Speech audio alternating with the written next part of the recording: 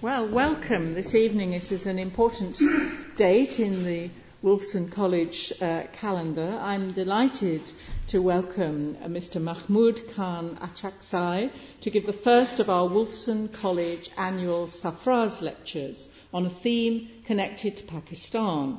I'm also very delighted to welcome our chair for tonight's lecture, Owen Bennett-Jones, the well-known BBC World Service journalist, specialist in South Asia and author of many very significant pieces on the topic for the London Review of Books.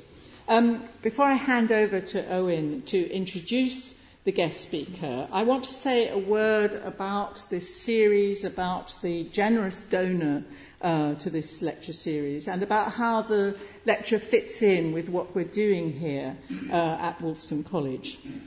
The Safraz lecture is funded by Amer Safraz, who unfortunately at this moment is on the motorway somewhere coming towards us. So I hope that he will not be missing the whole of his first lecture.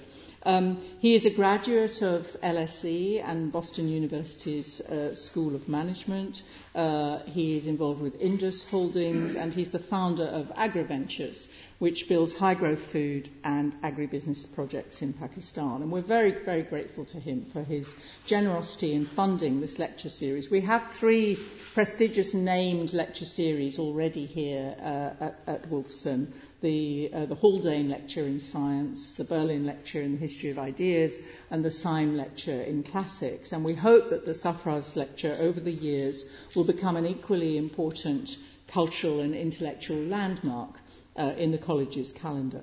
We're very much indebted for setting up this series to the energy and initiative of our colleague, Professor Matthew McCartney, of the School of Interdisciplinary Area Studies, and to the support of the Oxford Pakistan Society. Matthew has initiated this lecture series as part of the programme of our very active South Asia Research Cluster, which is run by our Emeritus Professor Barbara Harris-White, and which has an excellent and lively term programme supported by the college of workshops and readings and visiting speakers. The aim of this cluster, which is clearly being fulfilled energetically, is to create an interdisciplinary academic environment for a wide range of subjects relating to South Asia, and to establish a hub for students from South Asia working in all disciplines. The aim of the Safraz lecture in particular is to advance the academic study of Pakistan in Wolfson, in Oxford University, and in the wider world.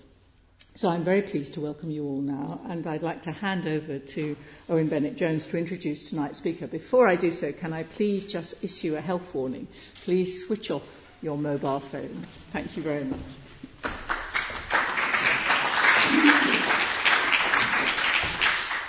So, good evening, and it is my great pleasure to be introducing Mahmoud Khan Achakzai to Oxford. The first time he tells me that he's been here. He is a very high-profile member of the National Assembly in Pakistan, very well known on the media outlets and throughout the country, and not so well known in the UK. So I'm absolutely delighted that you are here and that you will be talking to us.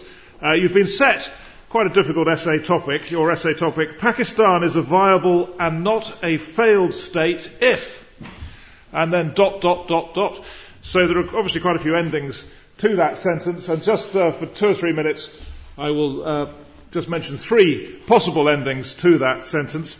Pakistan is a viable and not a failed state if only it could defeat the Taliban, is a line that is quite often said, it may be more in the Western media than elsewhere. We have a representative here actually from the Pakistan Army who now believe that they have made significant progress in defeating the Taliban in North Waziristan. The campaign that is there has obviously made a significant difference to the situation on the ground. And in South Waziristan, which was so keenly contested, I have to say from my own experience, there is now aid and development work going on that makes the road network in South Waziristan better than it is in probably anywhere else in the country. So there are remarkable things going on in the tribal areas. Things definitely are changing. A second possibility, Pakistan is a viable and not a failed state if only it could have a democratic system of government.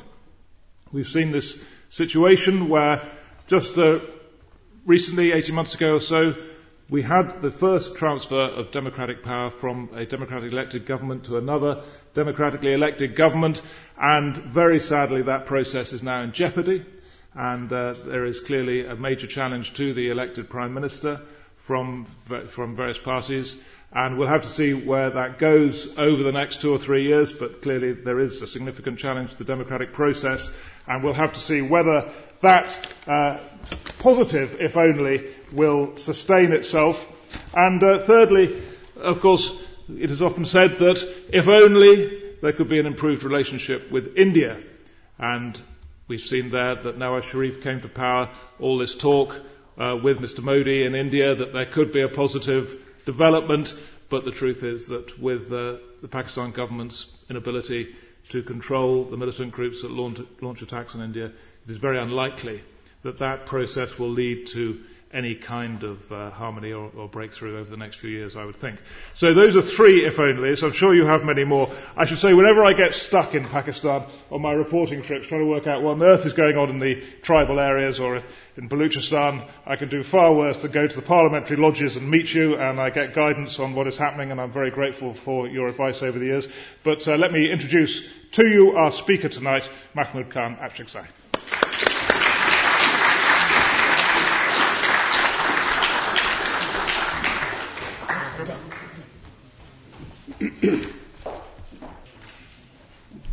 Distinguished audience, professors, scholars, academics, researchers, students, ladies and gentlemen, good evening, assalamu alaikum. It is indeed an honor of the highest level and an equally valued privilege to address this august gathering with the Wolfson College, Oxford. Given the history of Oxford as a seat of learning and its particular contribution to the happenings and development at the subcontinent. Indeed, the whole region, allow me to say, that even angels will dread to speak from this stage, especially when dozens, if not hundreds of books have been written about the issues, mainly political issues of the region. It is however true that often the output and outcome of the broad canvas projects are not the same, because all ex-ante analyses have some very broad implicit assumptions that do not often hold, especially in the field of political science. Secondly, I hold and put it to you as a suggestion that post-World War, Cold War, between Warsaw Pact and NATO was fought where it was to be fought. Northwest region of the subcontinent, I mean the Pashtun Afghan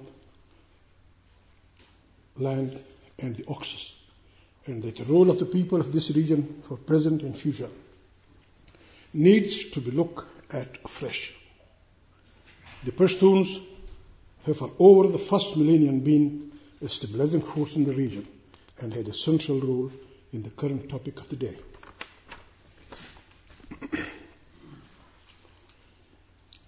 To start with the subject, I'll beg your pardon. My English is not fluent. It's not beautiful. So you have to pardon me if I use not good words. I mean, I couldn't pronounce it. I may use massage for message and loin for loin. And even if I try to impress you by my literary thoughts, I may say that Chou En-lai said in War and Peace, you please, Chou En-lai must be changed by your good self to Leo Tolstoy. My approach to politics. It would have been very better if I would be very fluent and beautiful English. I would have given my thoughts 100% to you. Or if you had been in a position to understand my language, mother tongue Pashto, then we would have been very good. Anyhow, before coming to the topic, as a guest, guest has some rights and obligations too. I'll just steal some of your time by introducing myself to you, who I am, what's my background. Fortunately and unfortunately, my ancestors were a resident of Afghanistan.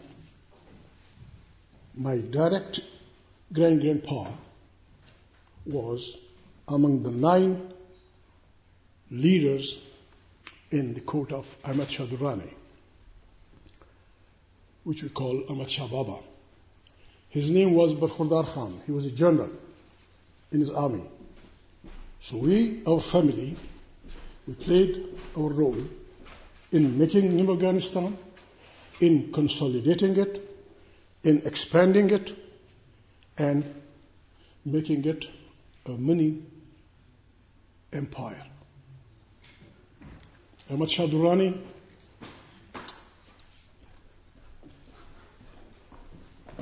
established his kingdom in 1747 at Kandahar and extended it, and finally he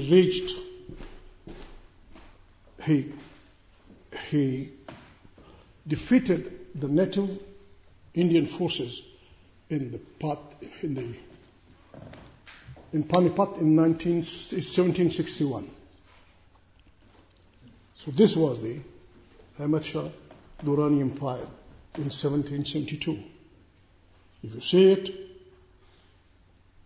Ahmad Shah Durrani had occupied parts of Iran, Isfahan, Tehran, and here beyond Indus, near the periphery of Delhi. Modern day Pakistan was actually the colonies of the Afghan Empire. At this time, East India Company of my president had captured Bengal under Lord Clive. From here, our relation, English and Afghan relation, started.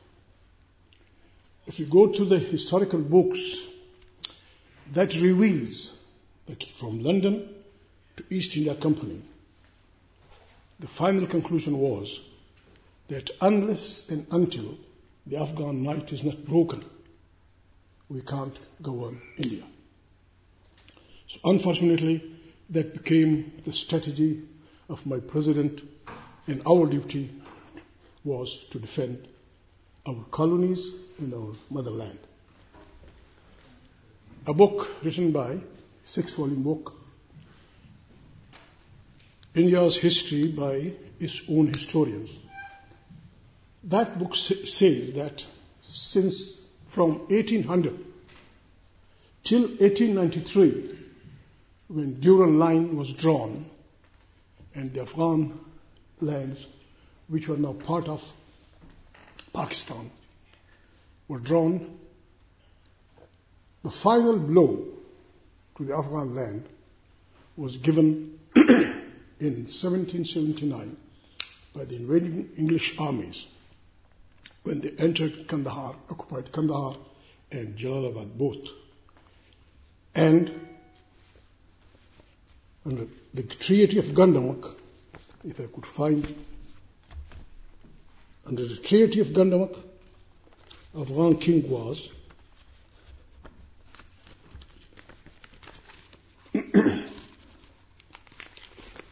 obliged to surrender the last Afghan lands, Khyber, Muchni, Khurram, and on the Quetta side, on the Balochistan side, on the Balochistan side, from Afghan lands, Sibri and Pashin, my home district. Quetta was made the center of the newly occupied Pashtun lands, consisting of Pashin and Sibi. Sibi Yeah. This was 10 years before Balochistan Agency was formed, and Rawat Sandeman was made the resident, and Quetta was occupied. Occupation of Quetta was the bone of contention between the then Afghan King Sher Ali. So the result was the Third Afghan War. Quetta was made the center, this Balochistan Agency was made the center, and Afghanistan was attacked for the third time. From 1747 till this war, my family was in the forefront of Afghan armies, Afghan leadership to defend motherland. We were always in the patriotic forces. In the first Afghan war, Abdullah Khan Achakzai, a cousin of Barkhurdar Khan, was made the commander-in-chief of the freedom fighters. When Burns and McNaughton were there occupying Kabul, Abdullah Khan Achakzai with his two cousins was killed, martyred at Bimaro. And the British occupation of Kabul was. That is a long history, and the new ambassador of Britain has written a book, The Return of the King. He has given these stories very properly. So Abdullah Khan Achakzai was this, and then this war also, my family was in the patriotic front, although we defeated the forces of my president at Maiwan, but we could not retain the victory. And the patriotic forces were defeated, and a new Afghan Amir Abdur Rahman Khan, was imposed with this shortage that he surrendered Afghan foreign affairs to the British Empire. And the whole watch was quite using scissors.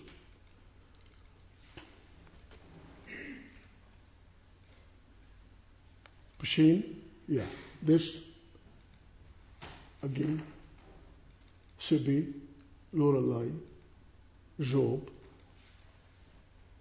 This was the first Baloch area added to the. So, on 1st November 1887, the second Muslim Chief Commissioner province was formed in Balochistan.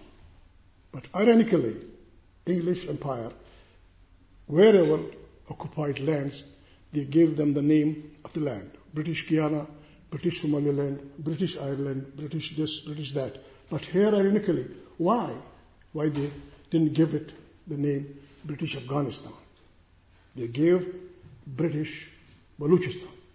And Alif Kero in his book has, it might appear that the discretion into Brahui and Baloch field is off point and has nothing to do with Pathans. Balochistan, if it means anything, should be the land of the Baloch. Balochistan is a misnomer. So it was Chief Commissioner province, which should have been the name of British Afghanistan. So when Durand Line was drawn, my family, we were here in our homeland. So we became Indians. The firstborn on this side of the Durand Line was my father, Abdul Samad Khan Achakzai. He was born in 1907. His brother 3-4 years before, 1904, Abdul Salam Khan. So young Abdul Samad Khan Achakzai and his brother, they were educated at home by scholars, of that time. Scholars, I mean, of the theological type. So in 13 years of age, they both were very highly educated scholars, could read and write Arabic, Persian. So they were admitted to the modern school system, and they were both admitted in 4th class. 3 classes, 4th class, because they were already learned people. So in 4 years, Abdul Samad Achakzai passed his middle education. This is British Balochistan. The blue area is Bukti. The yellow area is from Nasirabad.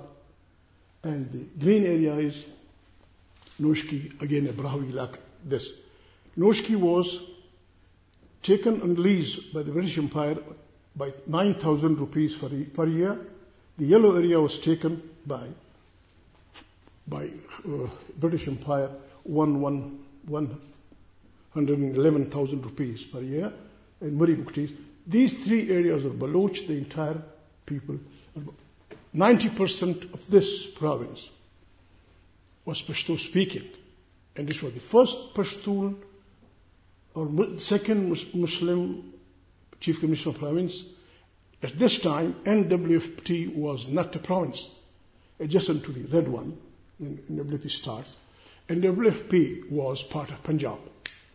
It was made a Chief Commissioner of Province in 1901, and in 1935 it was upgraded to the stage of governor.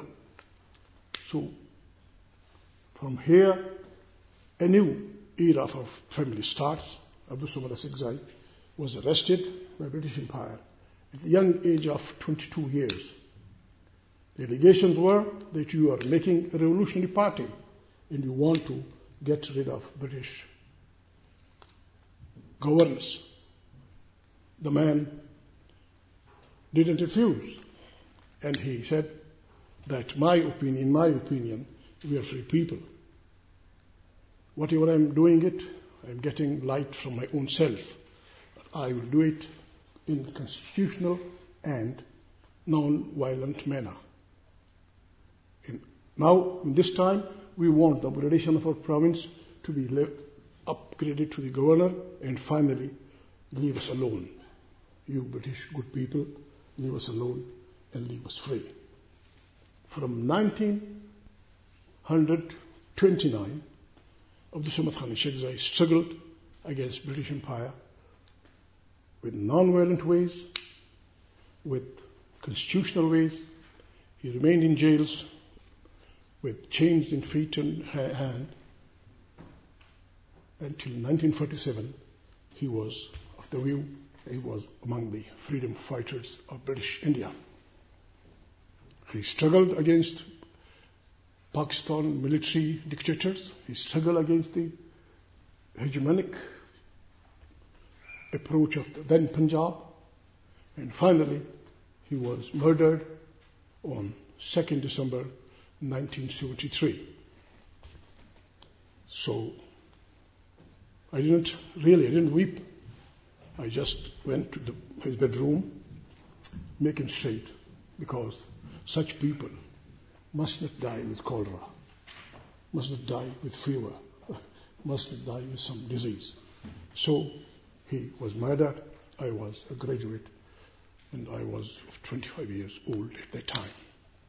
In Pakistan, when Pakistan came into being, Abdul Samad Ashghai was straight taken to the prison. Safety Act, that your presence is dangerous for the safety of the country. I was 5 months old. I'm the first Pakistani born among his children. So his ancestors was Afghans. He was Indian. I was a Pakistani born. My name was Mahmood. I'm his third child. I was 5 months old. He was in prison, and when he came out of prison, I saw him for the first time when I was 7 years old boy. Mama said, "He's Papa. Welcome, Papa." Papa remained for 3 months, 4 months, and then in the prisons, then came out in the prisons, and finally he was sentenced to 40 years imprisonment by the first Mashallah government, Ayub Khan. I met him for the second time when I was a secondary school student. I was doing my secondary education. And thirdly, I met him when I was 25 years old, and he was a free man. So this is the history of our family. Now we come to Pakistan. Pakistan was carved out. Pakistan was not a country. When the British came in, there were these people. In 1002, something like this, the Pashtun Muhammad Ghawri established his kingdom in Delhi. It lasted till the first war between the Mughal Babur and Lode. And then the Mughals prevailed till the coming of the British people. And then British, when left, the position of things is this way. Pakistan, my president, who's guiding us, he really, I agree with the second viability point. Pakistan is composed of when it came into being, it was composed of a historical homeland of 5 different people. Bengalis, with their language, culture, geography, the Punjabis, the Sindhis, the Baloch, and the Pashtuns. Pakistan should have been and must be a federation. A federation in which each and every people must be the masters of the resources which providence is given to them. Their languages must be respected. In this 21st century, I am not being allowed to be educated in my mother tongue. Sindhis are lucky people, they have it. The Punjabis, they are nearer to Urdu, and the Saraikis both, but Baloch and Pashtuns, we don't have. This luxury that we must have at least basic education in mother tongue, which is approved by scientific research. Even if we are believers, I'm a believer, I'm a staunch believer, I'm a practicing Muslim, I'm a believer. If God, the providence, has considered the importance of languages, we are believers, all we know from Abraham down to Muhammad. But if you say the 4 remaining books of providence, they have different languages. If the language is not important, then the language of Bible, the language of the book of Moses, the language of David, and the language of Quran must have been one language. No. Moses was addressing his people, the Jews, who were under slavery of the then Egypt. So a powerful, a very, very, very renowned prophet, messenger, was brought in to emancipate people from slaveries. So to get rid of slavery is the command, is the duty of each and every person. We must follow it. So the languages are banned there. Pashtuns in Fatah, in our mountains, they fought violently, at each and every nook and corner, from Bajor to South Waziristan, from Swat to, I don't know which. But when the political parties came in, Anjuman-e-Watan party was formed by Musmat Khan Achakzai in British Balochistan with this character. It was anti-feudal, anti-imperialist, and democratic, with liberal approach to life. This was their program. And down the states, Kalat, Kharan, Makran, Lasbela, Nushki, here, Mir Abdulaziz Khan, Kurd, Aziz Maksi, Mir Ghaus Bakhsh Bazinjo, Gul Khan Nasir, Prince Karim Agha Khan, they formed their own party. Both the parties in the upper Pashtun Balochistan and the down Baloch parties was to get reforms and to get their control, local control on the governance, and finally to get rid of the British colonialists, or you may say imperialists, who were governing them. The same thing went in throughout India. And we must not mind it. No single person, whether he was from right, left, center, whether he was Hindu, Sikh, Christian, Muslim, whatever they were, nobody asked for the division of India.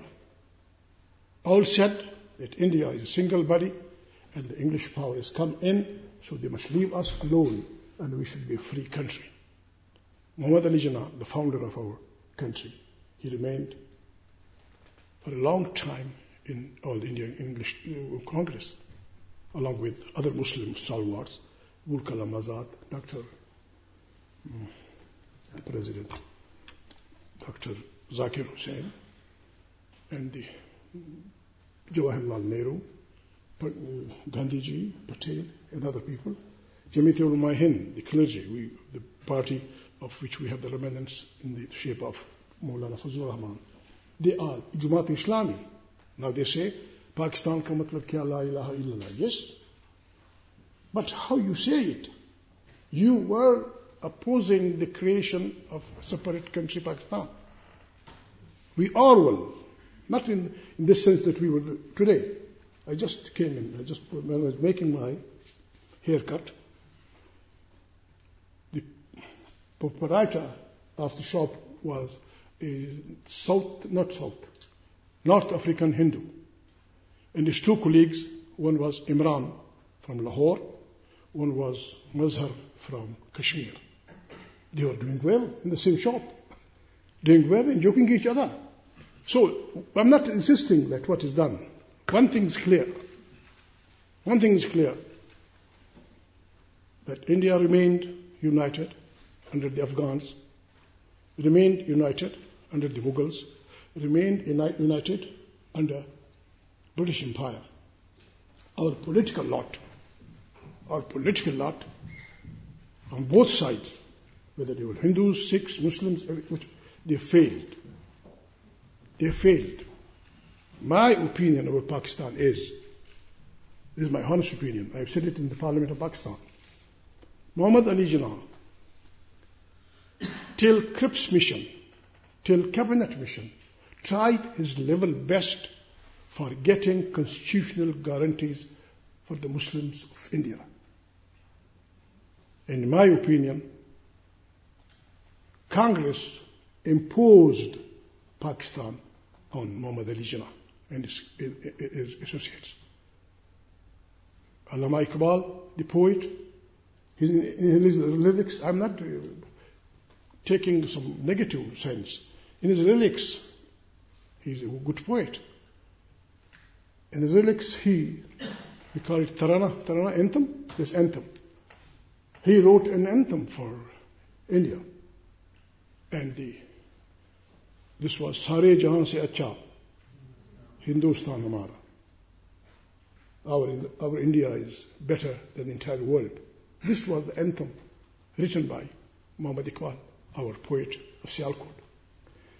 So when this was imposed for this, I'm sorry, you will be giving me command, my time is over or not. Sorry, just...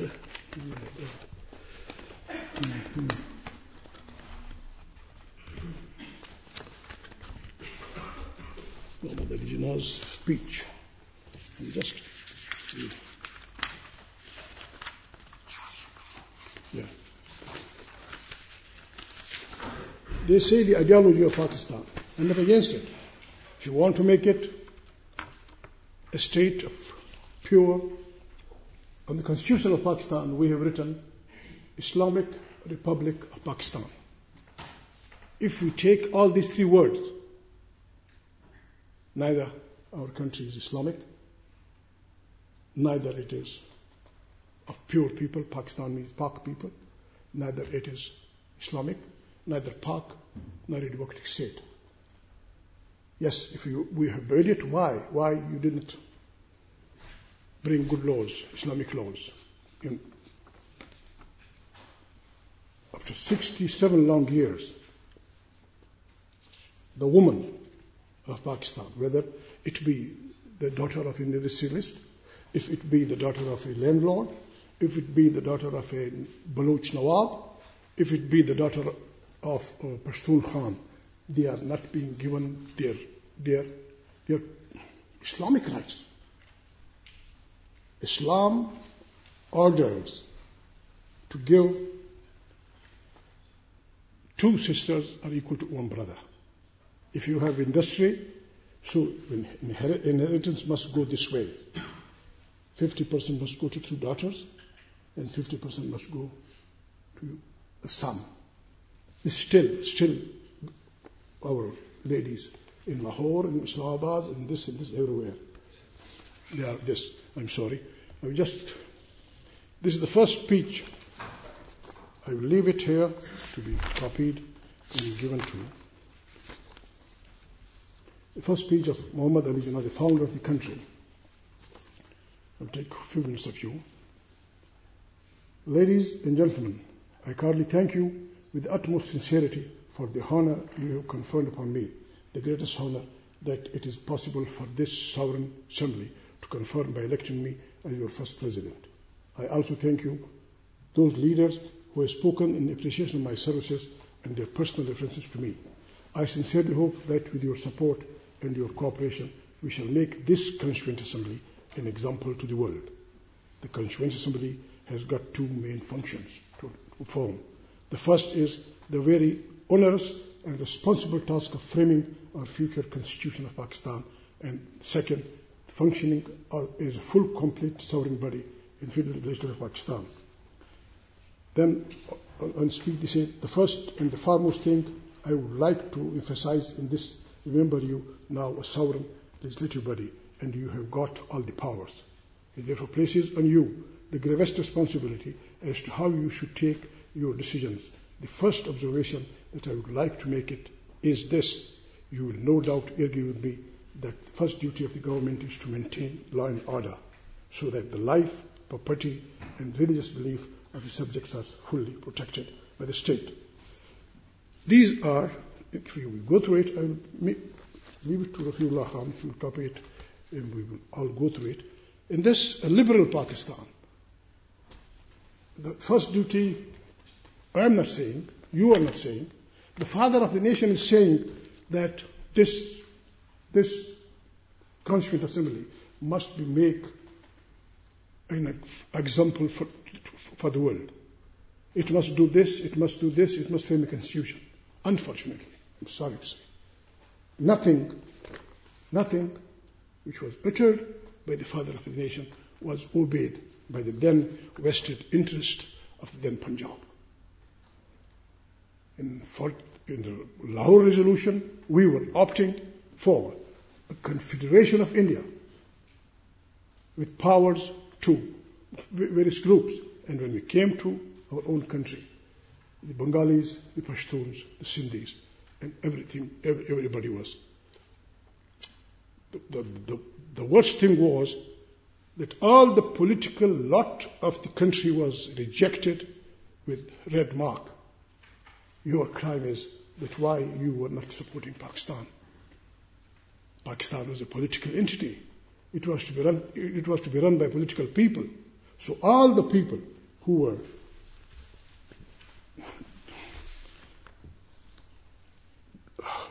die-hardened or hardened political freedom fighters, they were just pushed aside, and Pakistan, a political entity, was handed over to non-political people, just to him, who just said, I'm with you. That damaged the very foundations of the country. And their commitment with Muslim League was this, that when the Punjabi military, its civil bureaucracy, its judiciary, not now judiciary, that time judiciary, imposed every sort of undemocratic pressure on the population and on this, and banned the languages of Bengalis, Balochis, Pashtuns. The Bengalis were in revolt.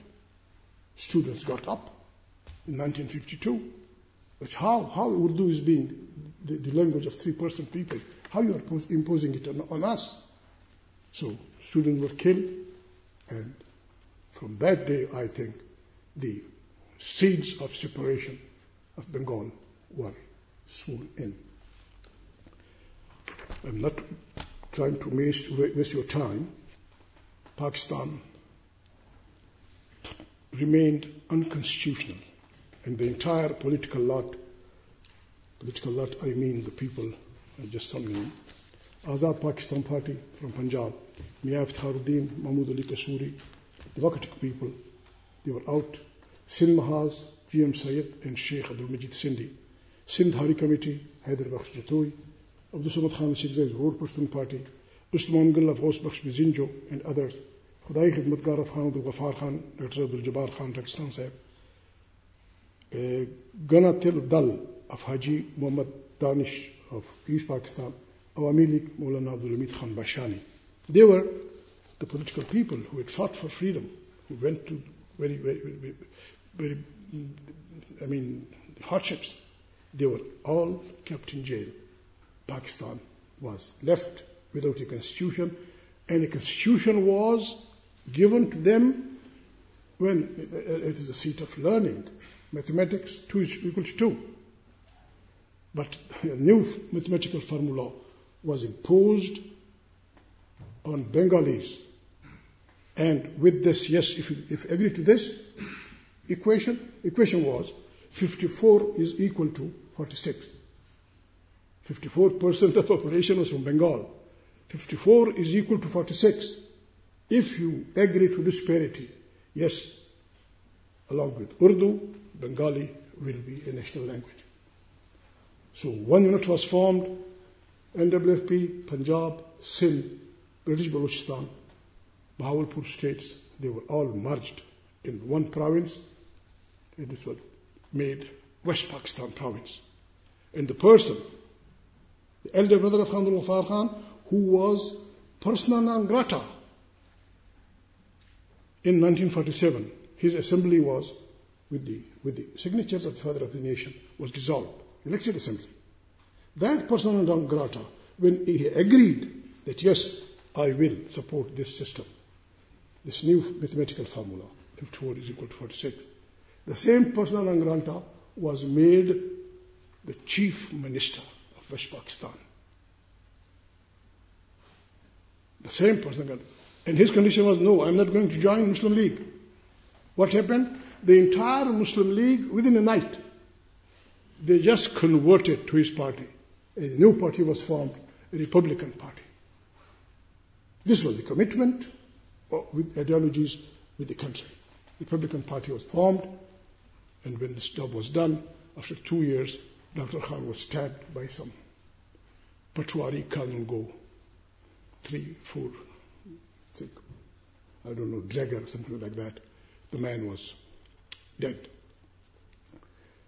These people came out with full power, which I repeated again.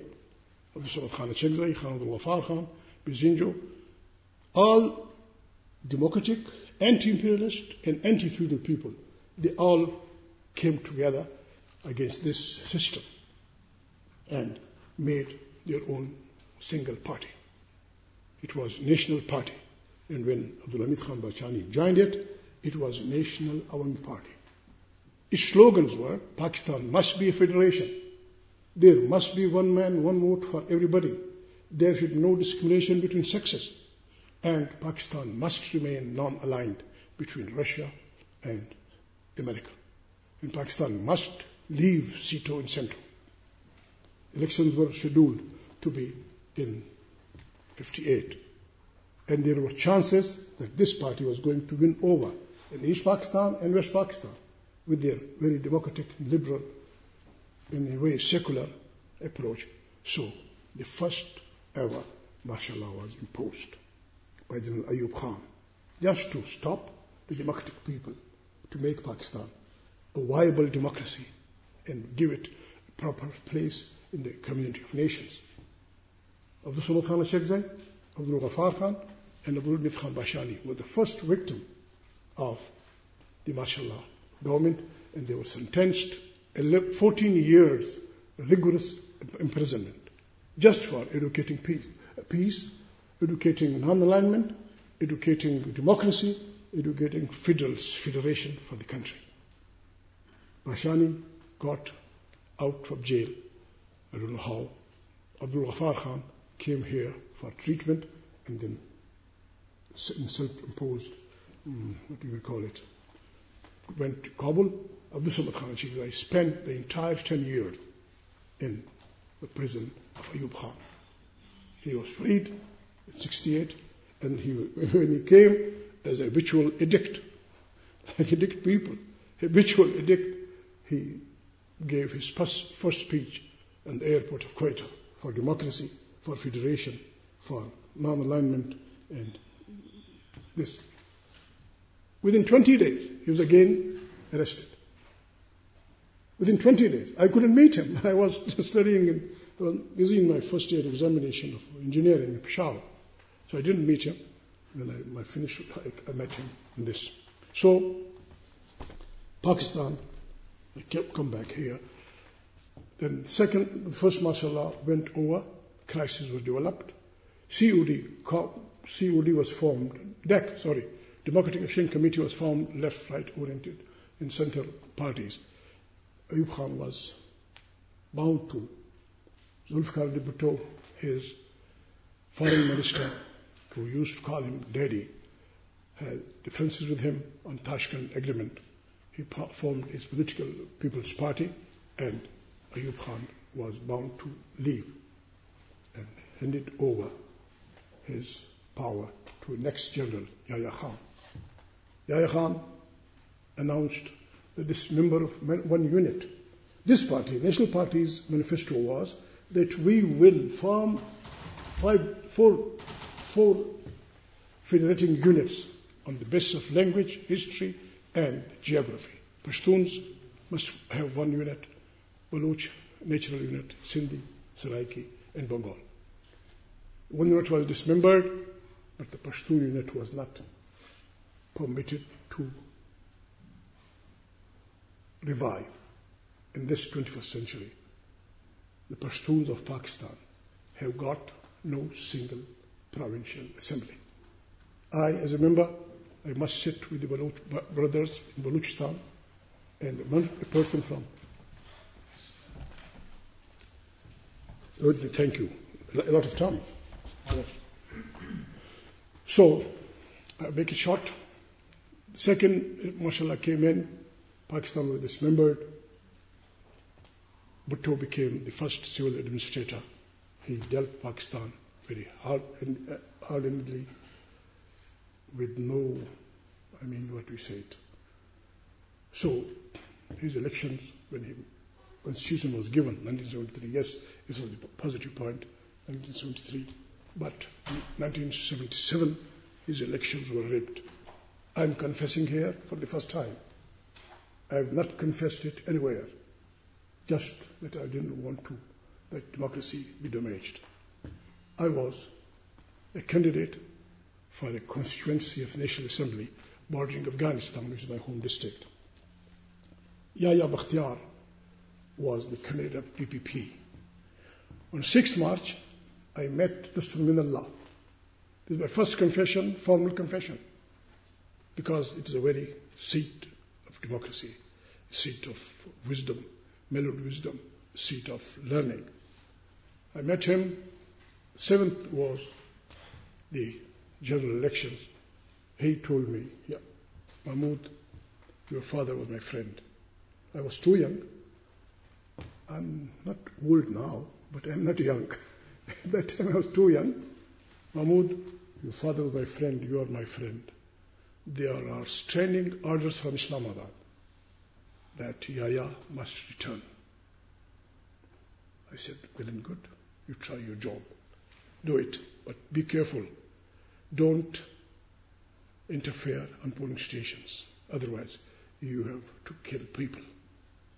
Elections were made. Formal papers, results given to us. I got 25,300 votes. An independent candidate got 8,800 votes. Yahya Bakhtiar got 804,000 votes. And he was declared victorious. I reported to the Election Commission, but when the martial law of Ziaullah came, I came back and I left it. I was sure that Yahya Bakhtiar, being educated here, Bharat law, understanding the meaning of democracy, would refuse, but he did not. He remained there, and the same case is 45 pages in a white paper against Bhutto by Ziaullah. Ziaullah Second, mashallah, came very hard in it on Sindhis, Lashers, even the young premier and 2 young students also. We supported Sindhis in a procession on 7th October 1983. We were fired upon. Our slogan was, down with mashallah, long live democracy, long live Islam. I was leading the procession. We were fired upon, and 4 of our young comrades, among them 1 student, were killed. 11 got injuries, bullets there, and some 70 got downstairs. I was declared to be the cause of this mess. My party said, no, we are not going to the prison. So I defied. I went away underground. And I'm thankful to Ziaul Haq that I got married. I got married when I was hiding. I got married and I got 2 sons and 1 daughter. 6 long years I was a wanted man, roaming here and there. When Ziaul Haq was in the air. I'm going to have to. I'm only intervening Yes. because we have dinner coming up, and I know that Yes. that there are guests arriving in the next few minutes. Yes. So maybe I could just Please. say thank you very, very much indeed for coping with a situation which takes you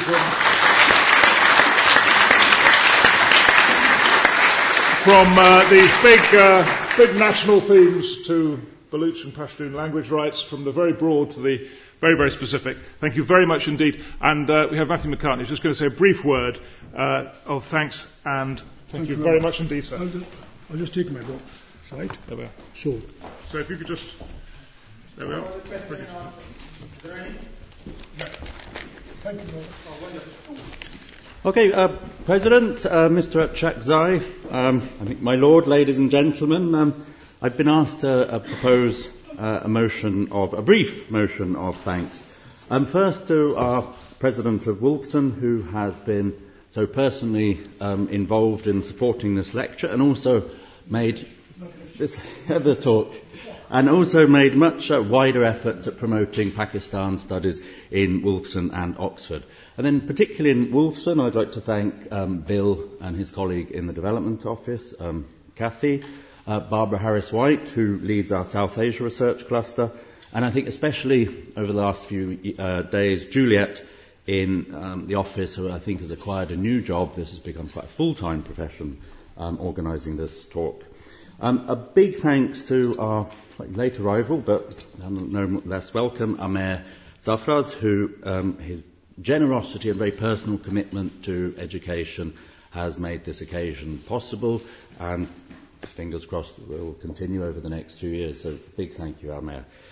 Huge thanks to, very personal thanks to the Pakistan Society of Oxford, and in particular Faraz, Adnan and Rafi, who've invested a huge amount of time and effort in Pakistan and in Oxford, and have made a very, very personal commitment to making a success of this lecture. So very personal thank you to you 3. When we first started thinking about this lecture, our guiding philosophy was that, yes, Pakistan may have some very serious problems, but Pakistan is not exclusively defined by those problems, however much we may get that impression from looking at the newspaper and the television. Pakistan is a country, is a land rich in history, art, literature, politics, debate and innovation, and from my personal experience, full of wonderful and very hospitable people. So the point of this lecture series was to raise the profile of Pakistan and help enrich people's understanding of Pakistan. So a final and biggest thanks of all to Mr. Achakzai, who's made such an impressive and convincing, kind of wonderfully wide-ranging and also very, very personal contribution to this aspiration. So from Wolfson and Oxford University, a huge thanks, Mr. Achakzai. And looking forward, we hope this will be the first of what will become an even more prestigious annual series of lectures on Pakistan. So, thank you.